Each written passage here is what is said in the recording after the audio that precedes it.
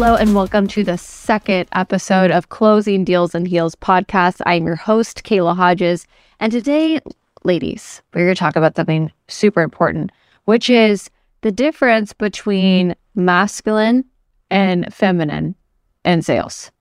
And not to say man versus woman, but difference in energy, right? Masculine energy versus feminine energy, and like what we're actually supposed to do with it.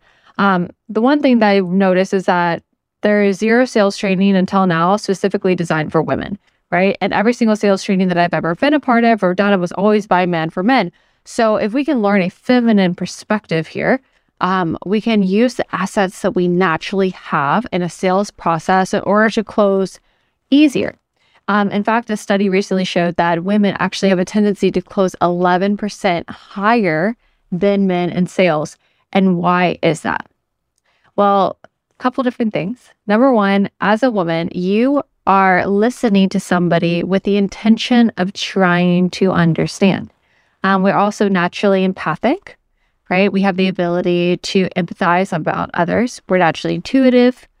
We have this beautiful thing called intuition, and we're nurturers. We love to nurture people, which is why we're so great at helping people make changes in their life and choose something new, which is what sales is. Sales is change.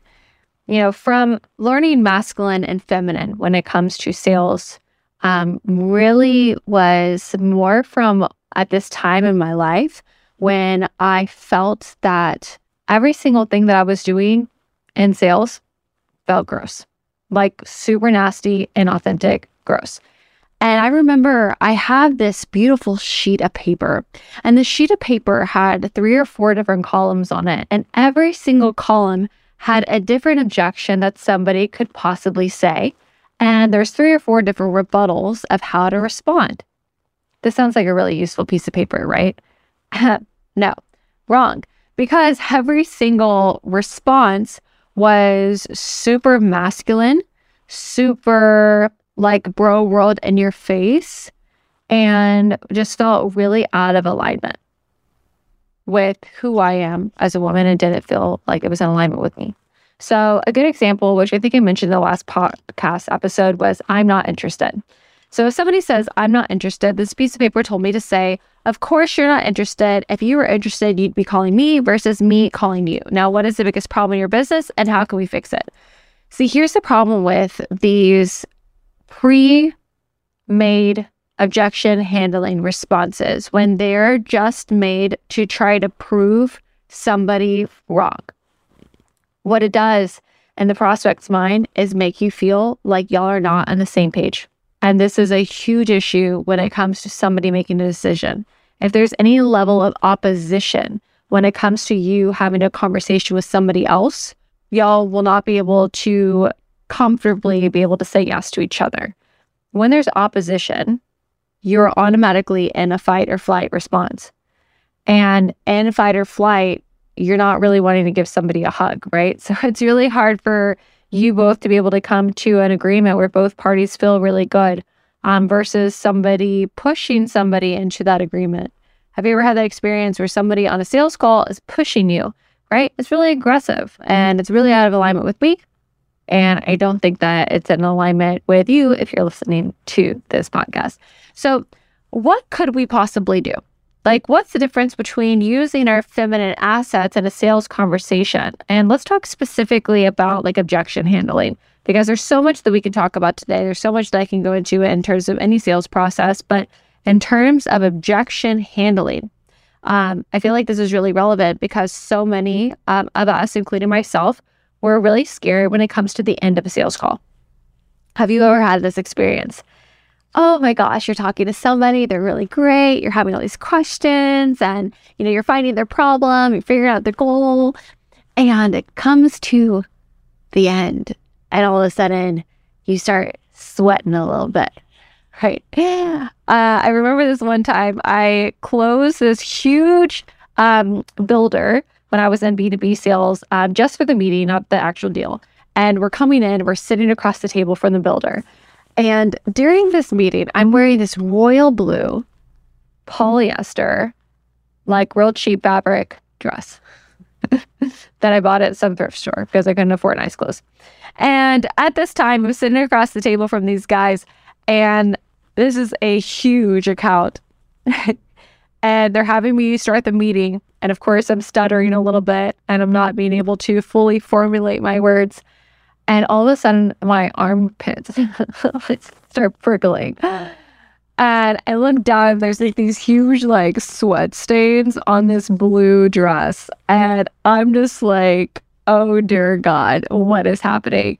Because we start talking about the number one thing, which makes, from my experience, me feel uncomfortable. A lot of women that are my clients feel uncomfortable. Women that I talk to feel uncomfortable when it comes to talking about money. When you get to the end of a close, at the end of a sale, and money comes up, right? All these beliefs around money come up. You start feeling uncomfortable. They might start feeling uncomfortable. And then all of a sudden, we're afraid of what to do at the end of a call. Or at least that's from my experience. Like, I was so afraid of, oh my God, what is this person going to say? What is this person going to think about me? Oh my gosh, I don't want them to feel like I'm pushing them because I had such a bad experience with being pushed in sales calls before. So what the hell do I do at the end of a call? And men are designed to hunt.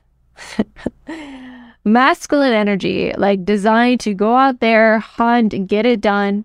When you think about like the olden buffalo days, right? When men went to go hunt buffalo and they were out hunting buffalo with all their friends.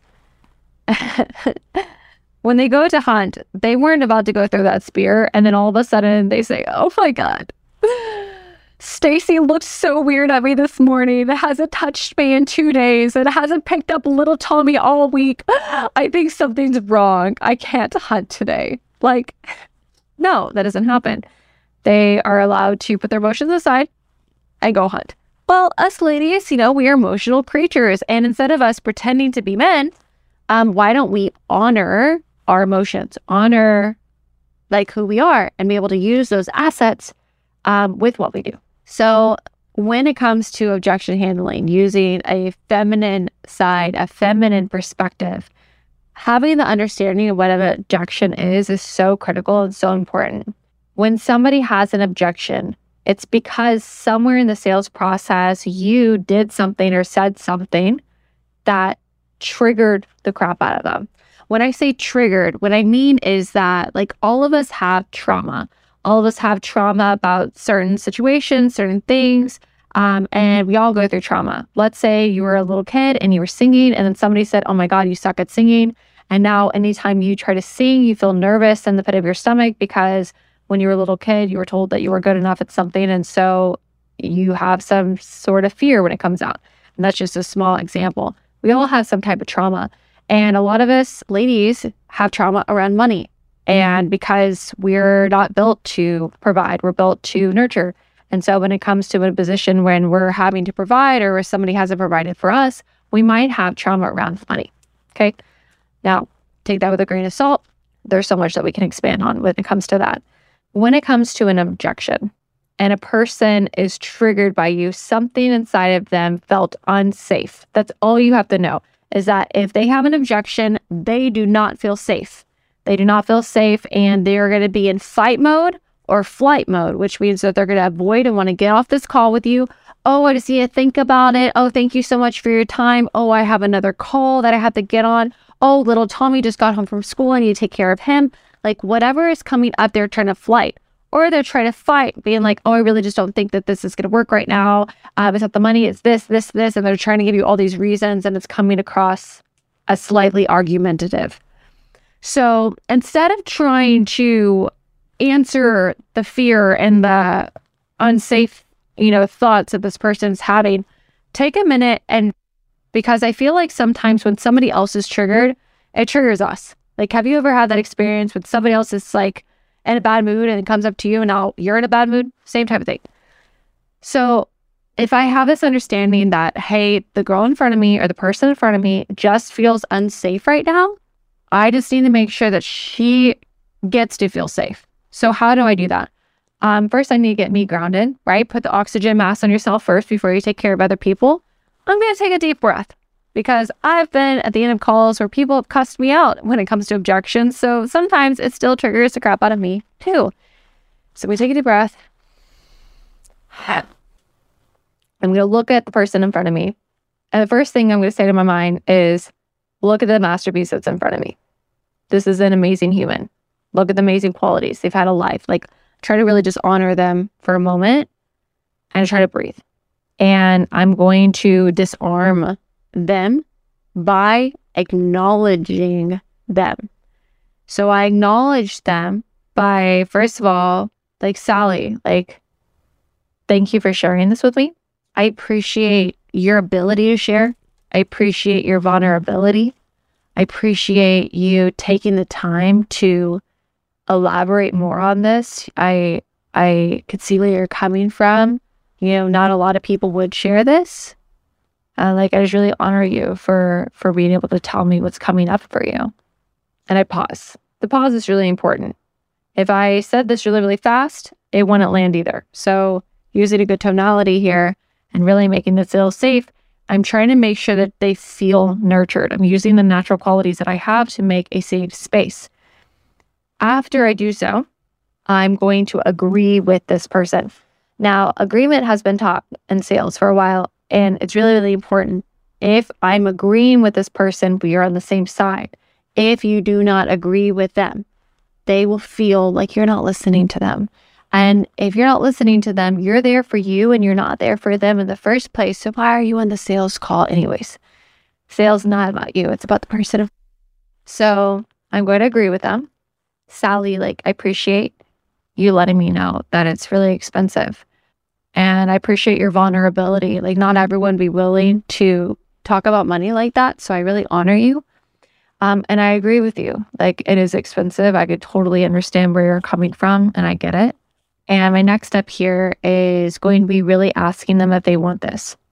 So, Sally, like, based off of everything that you've seen from me so far, do you really feel like this could be the answer for you? Again, using a soft tone. I like talking really fast.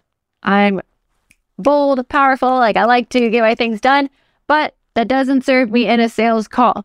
I get to drop into a more motherly, loving tone in order for them to feel safe so that they can make a decision.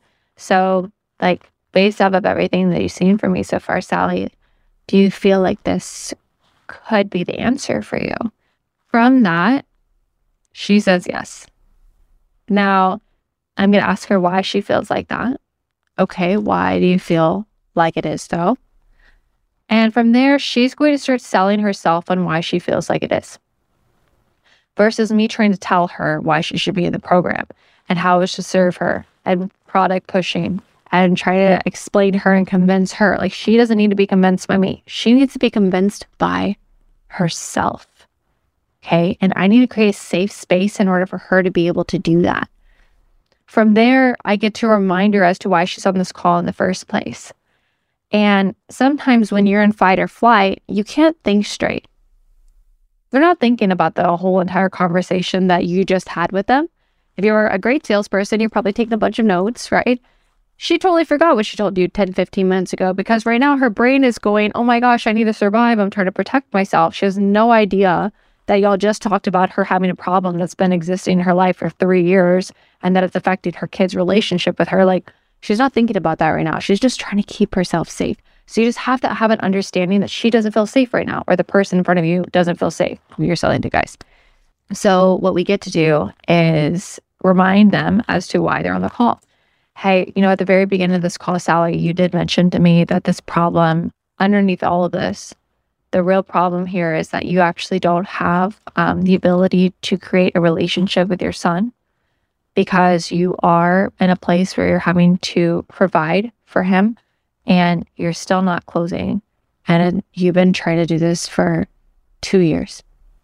And your son's about to go to middle school. And he's about to not actually have time to want to play and want to spend time with you. And that is really important for you to fix this before it's too late. And then you remind her of the future. And you told me that this summer you wanted to take him to Disney World.